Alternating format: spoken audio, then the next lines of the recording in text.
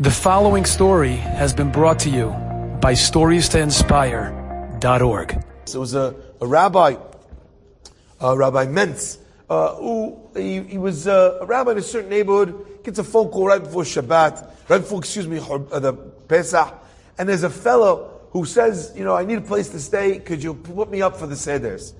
Anyway, he says, of course, the guy can stay with me. He can have the seders with us. The guy pulls up before the holiday. He pulls up not in an Uber. He pulls up in a motorcycle, long hair. He walks in the house. The guy stinks to high heavens. The rabbi says to him in as nice a way as he can. He says, please, dachilak.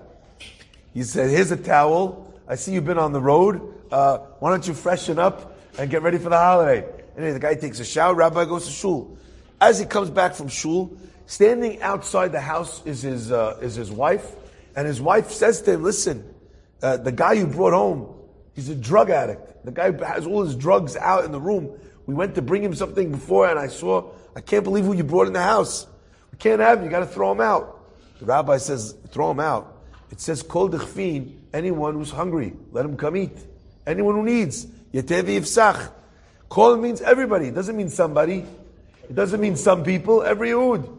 This guy's Jewish guy, heaven's angels instead of the other place. I can't tell him no. So she says, okay, all right. He says, if that's the case, but you have to stay up the whole night of Pesach, all night to make sure that we're okay. Rabbi says, fair dues. Tells his wife, all right. I'll stay up, no problem.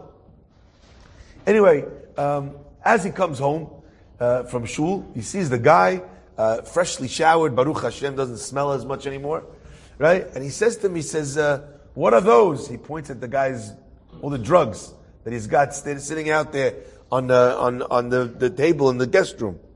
He says, I take those to relax. So the guy says to me, listen, Dachilak, please, do me a favor. He says, we've been slaving over this house to make sure that everything here in the house, is kasher lePesach. Now, I'm no expert. I don't know what your dealer is cutting your heroin with, I don't know if there's any 11th product in there. I'm not sure if that's cocaine or flour, right? So I'm not, please, Dachili goes, please do me a favor. He says, could you take all your goods and lock it into your boat, in the seat of your motorcycle for the duration of the holidays so that we have no products in our house that maybe might be chametz? Could you do me a favor? The guy says, sure, Rabbi. Whatever you say, no problem. I'm your guest, of course. He takes all the goods, locks in his motorcycle for the holiday, and the house is kasher lePesach. Of course, now he's much less nervous about the fact that he's got the guy in his house because he doesn't have his stash with him. Anyway, first night of the Seder, the guy is asking every question. He's getting involved. He's eating the food of the Seder. He can't believe it. What's this? What's that? How come this? How come that? And the rabbi is giving divrei Torah. They're there practically the whole night.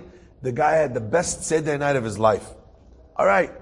He goes to sleep at the end of the Seder. Next morning, Rabbi wakes up, goes to shul. Hada sleeps in, not just in the morning, not just through the afternoon. He sleeps almost all the way till the evening again. The whole day. He's up all night, slept all day. Okay. Comes time that wakes up the guy. He says, what are we doing now? He says, remember what we did last night? All over again. Again, the second Seder. Again with the questions. Again, he had such a wonderful time. At the end of the Seder, guy gathers his stuff. End of the holiday, guy gathers his stuff, thanks to Rabbi and his wife, and he gets on the road. Rabbi never sees him again. Sends him off into the night, having had at least once in his life a beautiful Seder Pesach where he fulfilled all of his obligations. Okay? Maybe 10 or 15 years go by, he's walking down the street and a fellow stops him in the middle of the street with the peot, with the beard. The guy looks like a rabbi. And he says, Rabbi, how you doing? It's so nice to see you. The guy looks at him, he says, do I know who you are? He says, do you know who I am? Do you know who I am? You're responsible for who I am. You remember many years ago, this fellow turned up with long hair, with his drug stash to your house. for the night of the Seder, you didn't turn him away. He said, that was me. He goes, today, not only am I a religious man, he says, but I'm a sofer. Right? I'm a sofer. I write Sifrei Torah, I write Tefillin, I write Mezuzot. My friends, you understand the power of that turnaround. He went from a person that didn't know anything to a person who's sharing the Kiddusha of Torah himself. Enjoyed this story?